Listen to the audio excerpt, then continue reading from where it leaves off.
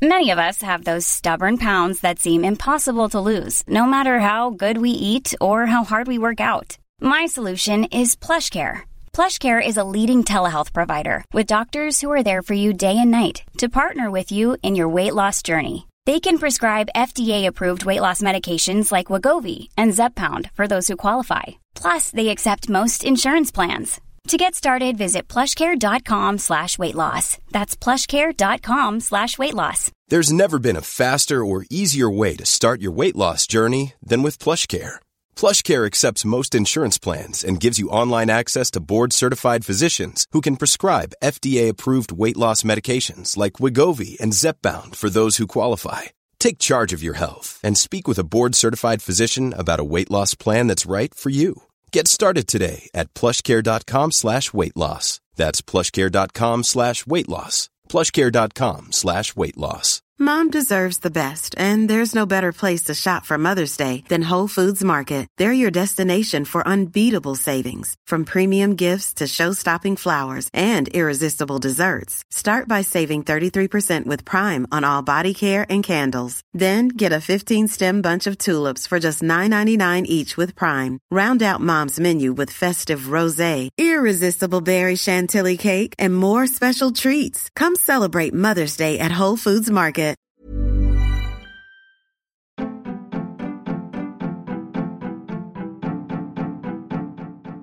Welcome to The Other Hand, a podcast brought to you by CJP Economics, a collaboration between Jim Power and Chris Johns, where we discuss the intersection between politics, finance, and economics. Our back catalogue of podcasts can be found at our Substack website, and that Substack site also contains our extensive body of written work. Thanks for listening and reading. If you like our work, please share with your friends and sign up to our newsletter.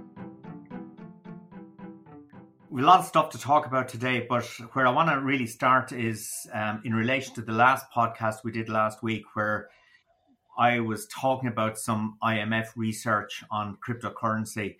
And the IMF was basically arguing that cryptocurrency was becoming increasingly correlated with stock market performance, and that as a consequence, it was losing its status as an investment diversification asset, and that it posed systemic risk to the financial system as a consequence. And we then went on and had a broader discussion about cryptocurrency. And I made the point that I just don't get it. I don't understand cryptocurrency. And that elicited quite a response from some of our listeners, most of it not very positive. But what I was really saying was the technology I understand, but what I don't understand actually is how crypto can have inherent value in itself. It is, in theory, a medium of exchange, same thing as money, at least in theory. So as a consequence, why should it have a greater value than its purchasing power? But a lot of people disagree. And the one thing that strikes me about this, and I remember you did a really good podcast on Eamon Dunphy's Stand. It's probably a year and a half ago at this stage about cryptocurrency. And I remember at the time you got a very, very sort of vitriolic negative response. And it struck me then, and it strikes me now, that a lot of people involved in the whole cryptocurrency area have a sort of zealotry about it. They are totally wedded to the notion and dare anybody actually criticize it. But anyway, I put my hands up and declared my ignorance about cryptocurrency and how, as I say, it could have inherent value. I know you've done a bit of research and a bit of reading over the weekend on crypto. So tell us what you're thinking.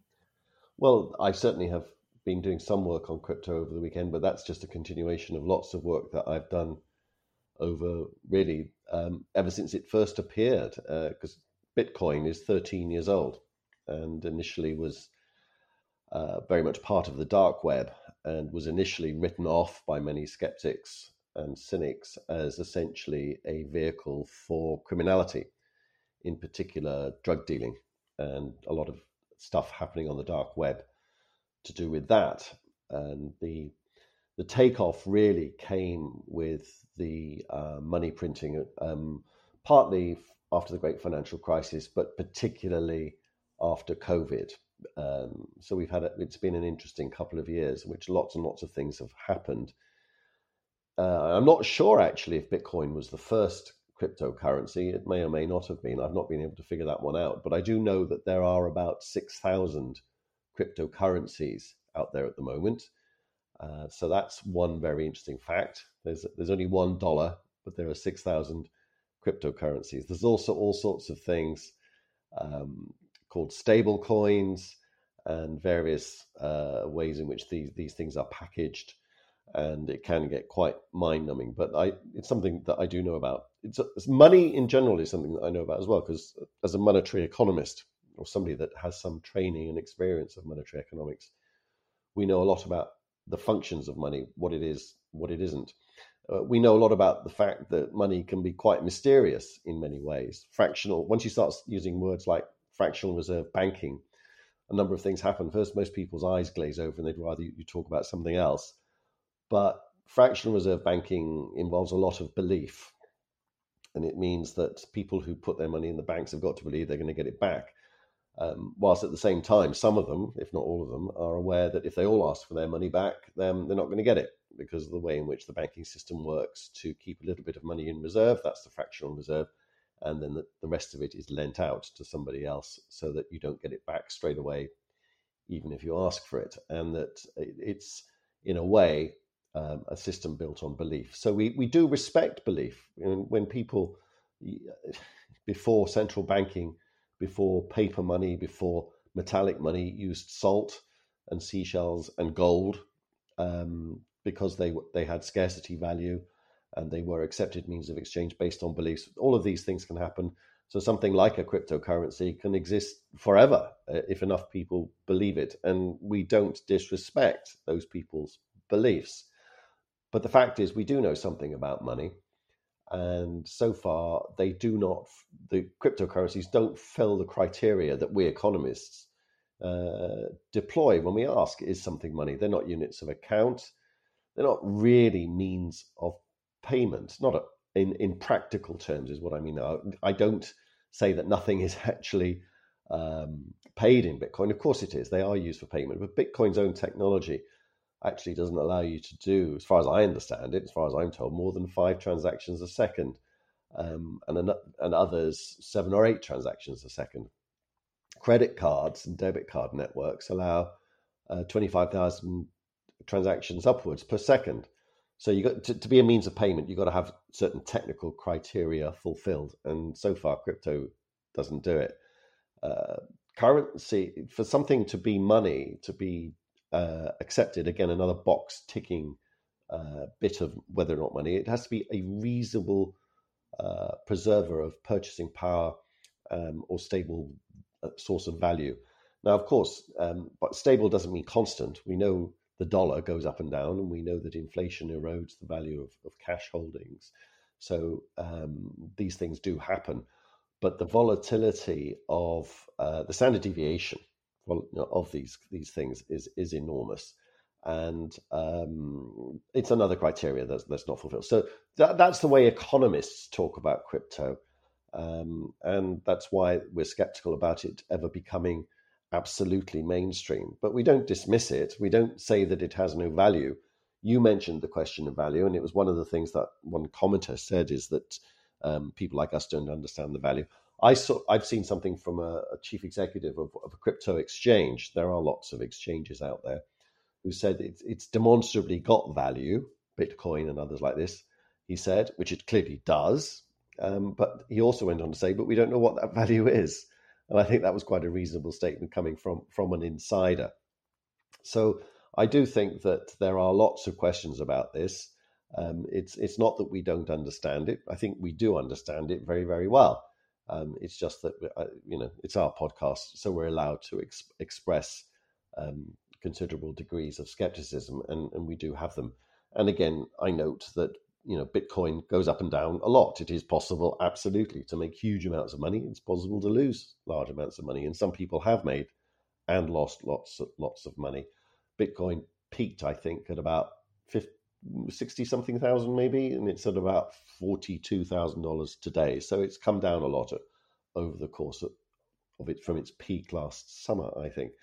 So I do think that it's going to ultimately be seen as a bit of a bubble, and it will be replaced or damaged or put in its place, if you like, by regulation and maybe even the issue of central bank digital currencies. And I would draw your attention, Jim, given that you and I are the sort of people that read these sorts of things. The House of Lords here in the UK issued a report last week on whether or not the Bank of England should issue a digital currency. And it came down to saying that in this 50-odd page report that digital currencies are a solution to a problem that doesn't exist. So I think they put it very, very well. And that even central banks issuing digital currencies raise a lot more questions than answers. But so clearly some central banks are thinking of doing this and may well do this. And a lot of these things are around for the long haul, I would guess. But I don't think that they will go mainstream. Mainly because if they do go mainstream, I do think the authorities will regulate them out of existence. But hey, that's what I think. It isn't necessarily what everybody else thinks, and I acknowledge and respect that. Does that make sense to you, Jim? Yeah, it does, Chris. I was making the point last week, and it's a point I will make again now, that personally, I would not invest in cryptocurrency. And I readily admit, as you've said, that lots of money has been made on investment in cryptocurrency. But personally, I wouldn't invest in it because I don't understand how it can have this inherent value.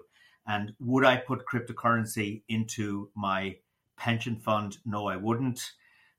Would I advise, and I know I can't advise people, but would I advise people to put cryptocurrency into their pension fund? Well, my personal view is that I wouldn't do it, so people can make up their own minds on the back of that. And I guess I get some solace from Nouriel Roubini, an individual that I think we should all show a lot of respect for, given his performance in the run-up to 2007, 2008, great financial crisis. Remind me what Roubini said about cryptocurrency, Chris? I just read it out, actually. All that stuff about not being a means of payment, not being a store of value or purchasing power. But he had a more eloquent description, didn't he? Yeah, he calls them shit coins. Shit coins, exactly. Okay. I wanted you to say that, not me, okay? Yes. But no, yeah, thanks for that, Chris.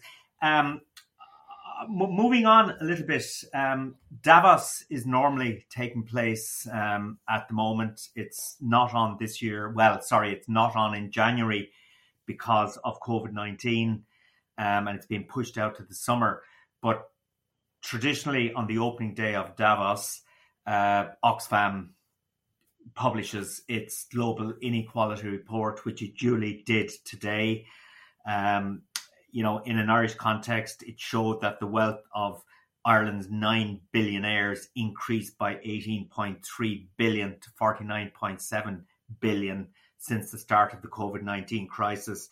It showed that the world's 10 richest, it says men, I'm not sure if it's men or individuals, but the world's 10 richest individuals doubled their wealth to 1.3 trillion euro.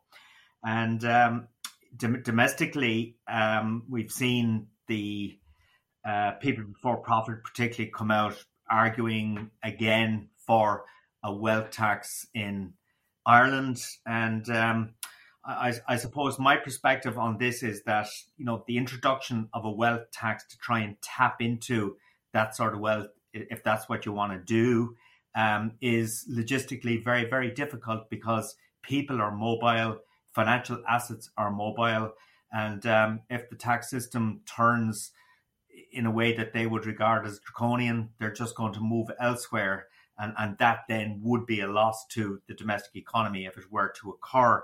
At least that would be my belief.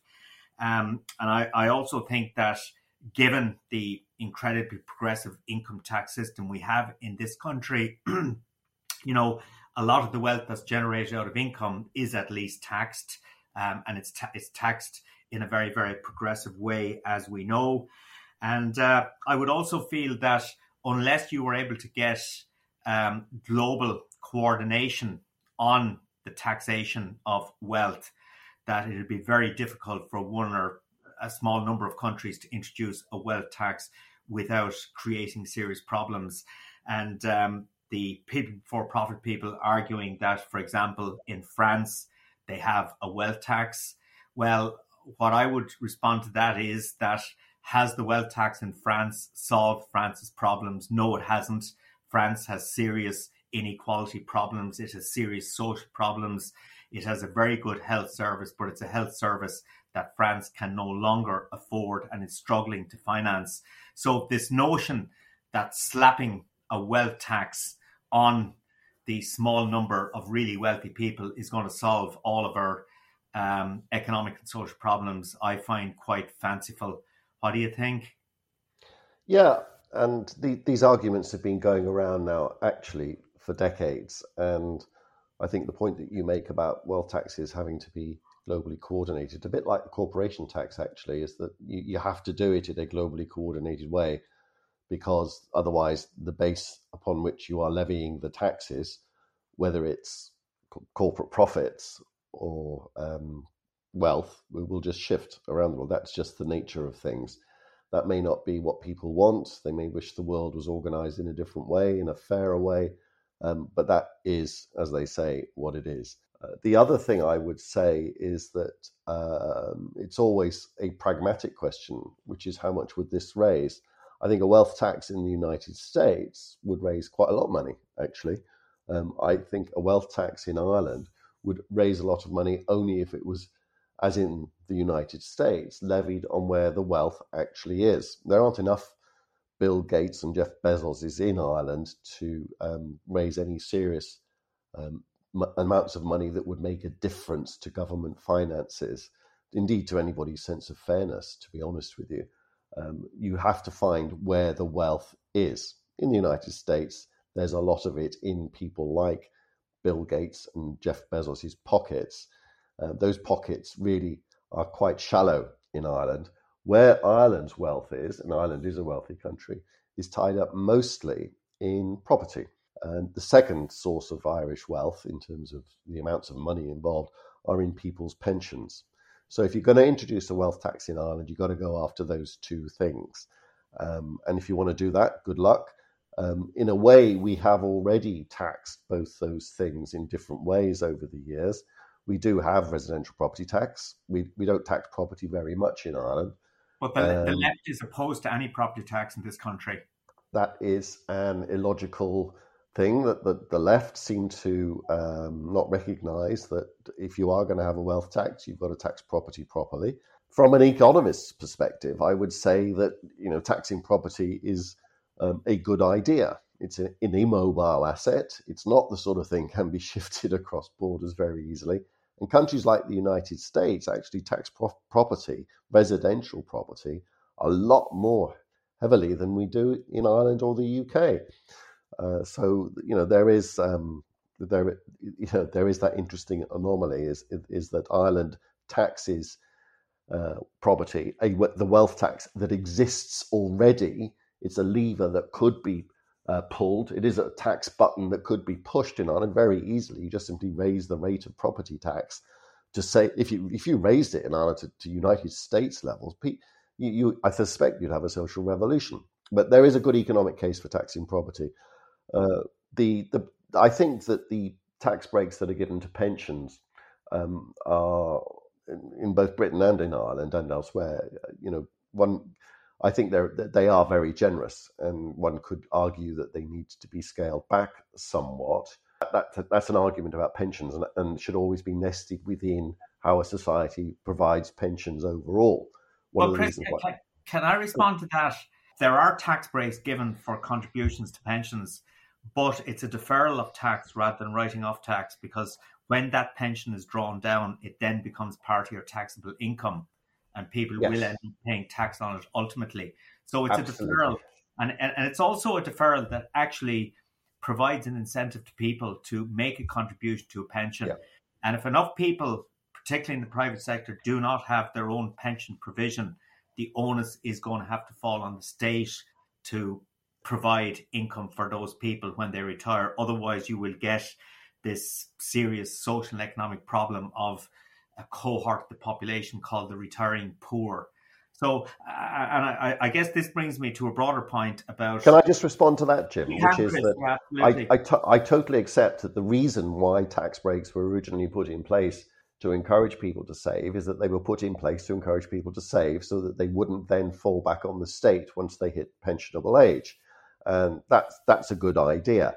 And to the extent that it is just tax deferred rather than tax avoided, then that's fine. Over time, the state is indifferent.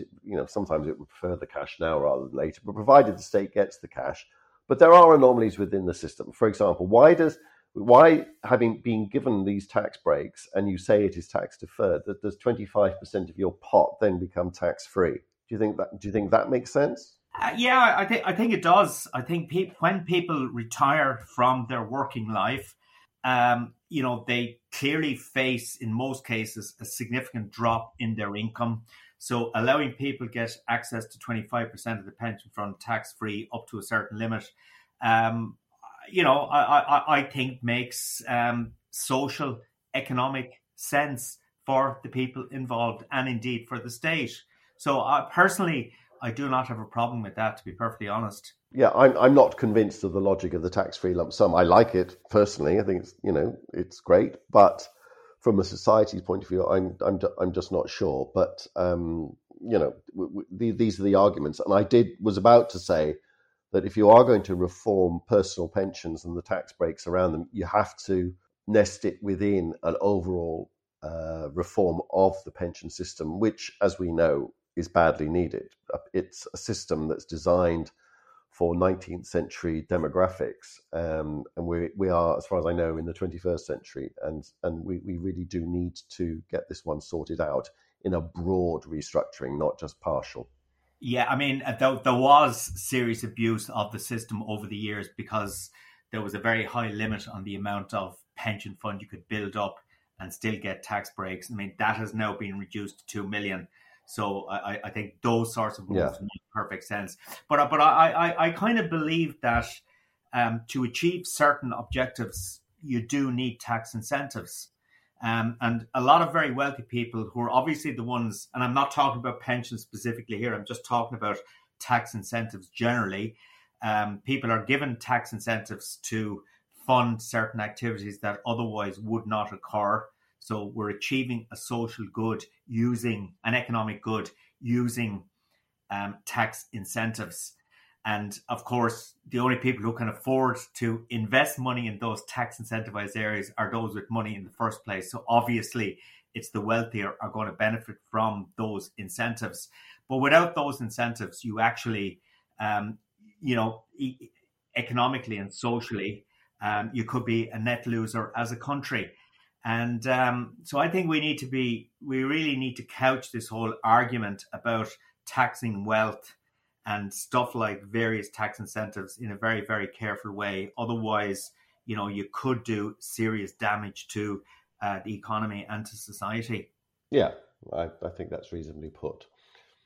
Chris, you wrote, even if I say so myself, a great piece on Boris towards the end of, I think, Friday. You posted on our Substack account. And I want you to elucidate a little bit on what you were saying about Boris. But, one of the areas, obviously, one thinks about in the context of Boris is his handling of Brexit and the various promises that he made and the lies he told in relation to Brexit over the last couple of years. And before I allow you get into that, I just want to demonstrate something about the impact of Brexit in a sort of a micro way. Today, we got the merchandise trade numbers for Ireland up to November, published by the Central Statistics Office.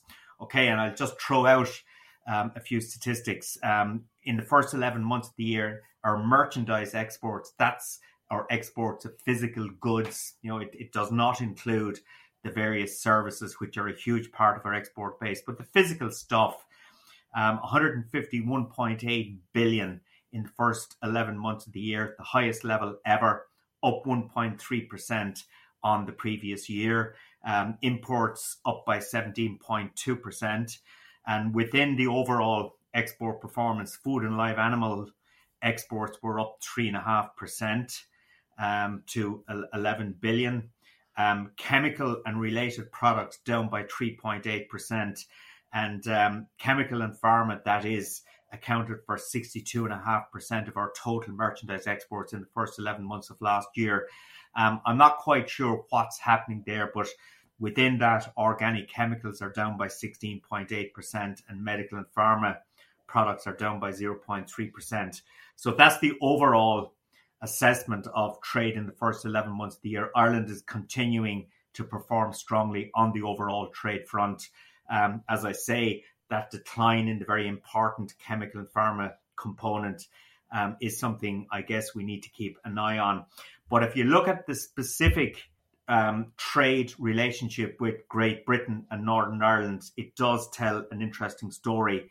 Ireland's exports to Great Britain were up by 20.4% last year. Okay, food and live animals down by 3.6%, but overall exports to Great Britain up by 20.4%. But then, so we're still selling a lot of stuff into Great Britain. But then, if you look at the other side, what we import from Great Britain, it declined by 20.7%. And food and live animal imports declined by 38.6%. So clearly, and this is evident from EU stats with Great Britain as well, clearly EU countries are continuing to sell a lot into Great Britain, but it is not happening the other way around. Great Britain is clearly struggling to sell stuff into the European Union. So I guess that's another indictment of Brexit and the impact, the disproportionate impact it's having on Great Britain as distinct from the rest of the European Union. Another interesting story in the context of the island of Ireland is that trade between Ireland and Northern Ireland continues to boom in both directions. Our exports were up by 48.4%. With food and live animal exports up by 40%. So we're selling a lot of stuff into Northern Ireland compared to 2020. And on the import side, our overall imports are up by 64.3%. And the food component is up by 43.6%. So we're buying a lot of stuff from Northern Ireland. So that just shows that the Northern Ireland Protocol, from a Northern Ireland economy perspective, is working. You know, it is facilitating trade. There is no doubt about that. And that does sort of highlight the lies that were told about Brexit and the disproportionate impact it's having on the economy of Great Britain. Last week, we had a short discussion on Boris Johnson's problems. You followed it up with, as I say, an excellent piece about Boris, a critique. And obviously, Boris's perspective on Brexit features very prominently in that whole narrative around lies and so on. And I kind of asked you the question last week if you believed that if Boris is kicked out of office, which does have a distinct possibility at this stage, one would have thought logically, you know, would it have any impact on the UK's whole attitude towards Brexit? And logically, it should, given that Brexit is actually proving quite disastrous for the economy of Great Britain. Well, I think you're right in terms of the direction of travel there, Jim. With respect to all the trade statistics, it's quite clear that Britain's trade has been harmed with the European Union, not least with Ireland. And the numbers that you went through there are an eloquent testimony to the fact that the numbers aren't great. But there's been an interesting shift in the way the debate is conducted in the UK. Up until relatively recently, what I'm about to say is an insight given by a great blog or newsletter written by somebody called Gerhard Schneider, called a Brexit Impact Tracker. And in that newsletter, he says that up until now, the people like me have been, and all of us Remainers have been challenging the Brexiters to explain why there are no benefits. And the Brexiters are much better than us Remainers at setting or framing the debate.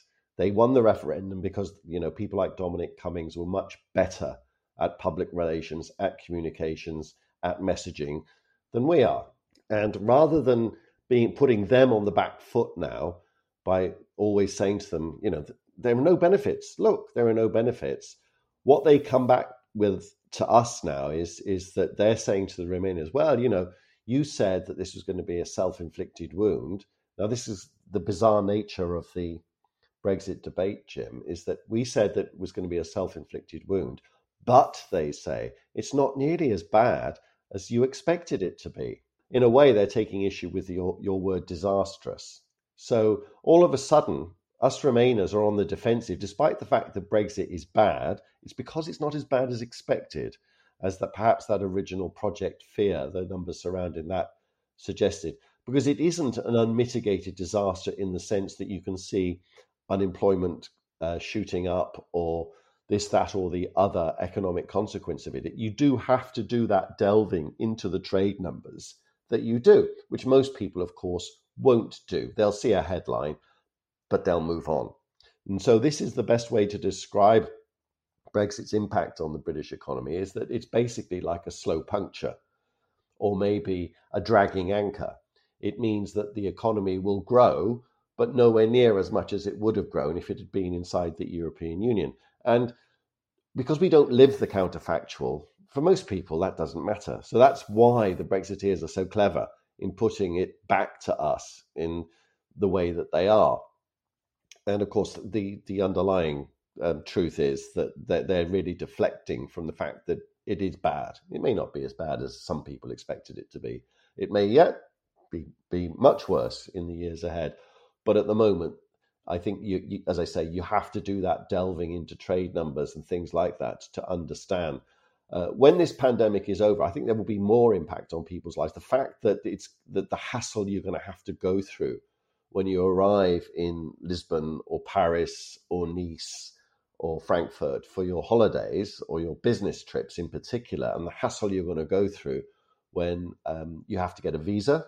If you're a Brit going to the European Union, you're going to have to pay some money, €7, and you're going to have to get in line. It's those sorts of indignities rather than the trade numbers, important though they are, and we will keep hammering away at those trade numbers, quite rightly. It's going to be that sort of thing that I think will have greater comms, greater impact on people than that. But yeah, so Brexit is dreadful. It was the device that gave Boris Johnson his premiership.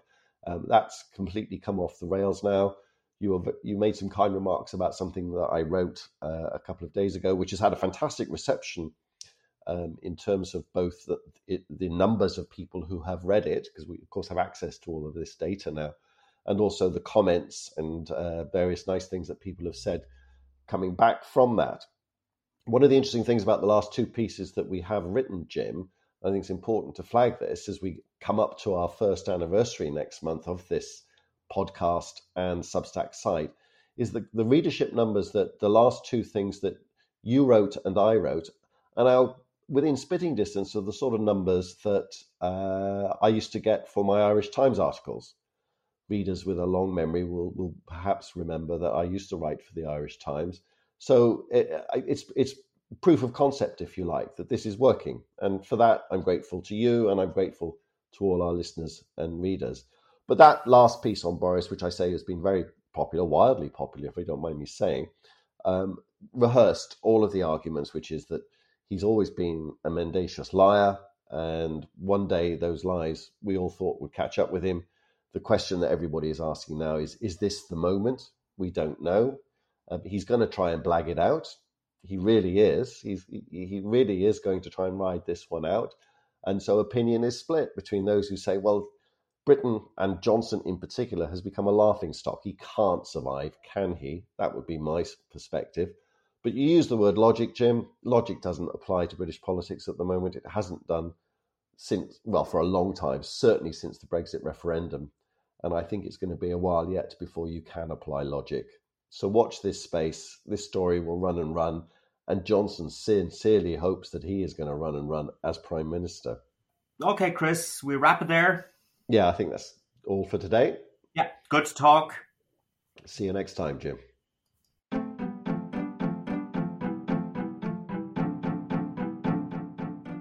You have been listening to Chris Johns and Jim Power on The Other Hand. We hope you enjoyed it. If you did, please sign up to our Substack account, www.cjpeconomics.substack.com. You can download our podcasts on Apple, Spotify, and other good podcast platforms. Mom deserves the best, and there's no better place to shop for Mother's Day than Whole Foods Market. They're your destination for unbeatable savings, from premium gifts to show-stopping flowers and irresistible desserts. Start by saving 33% with Prime on all body care and candles. Then get a 15-stem bunch of tulips for just $9.99 each with Prime. Round out Mom's menu with festive rosé, irresistible berry chantilly cake, and more special treats. Come celebrate Mother's Day at Whole Foods Market. Even when we're on a budget, we still deserve nice things. Quince is a place to scoop up stunning high-end goods for 50 to 80% less than similar brands. They have buttery soft cashmere sweaters starting at $50, luxurious Italian leather bags, and so much more. Plus, Quince only works with factories that use safe, ethical, and responsible manufacturing. Get the high-end goods you'll love without the high price tag with Quince. Go to quince.com/style for free shipping and 365-day returns. When you make decisions for your company, you look for the no-brainers. If you have a lot of mailing to do, Stamps.com is the ultimate no-brainer. Use the Stamps.com mobile app to mail everything you need to keep your business running with up to 89% off USPS and UPS. Make the same no-brainer decision as over 1 million other businesses with Stamps.com. Use code PROGRAM for a special offer. That's Stamps.com, code PROGRAM.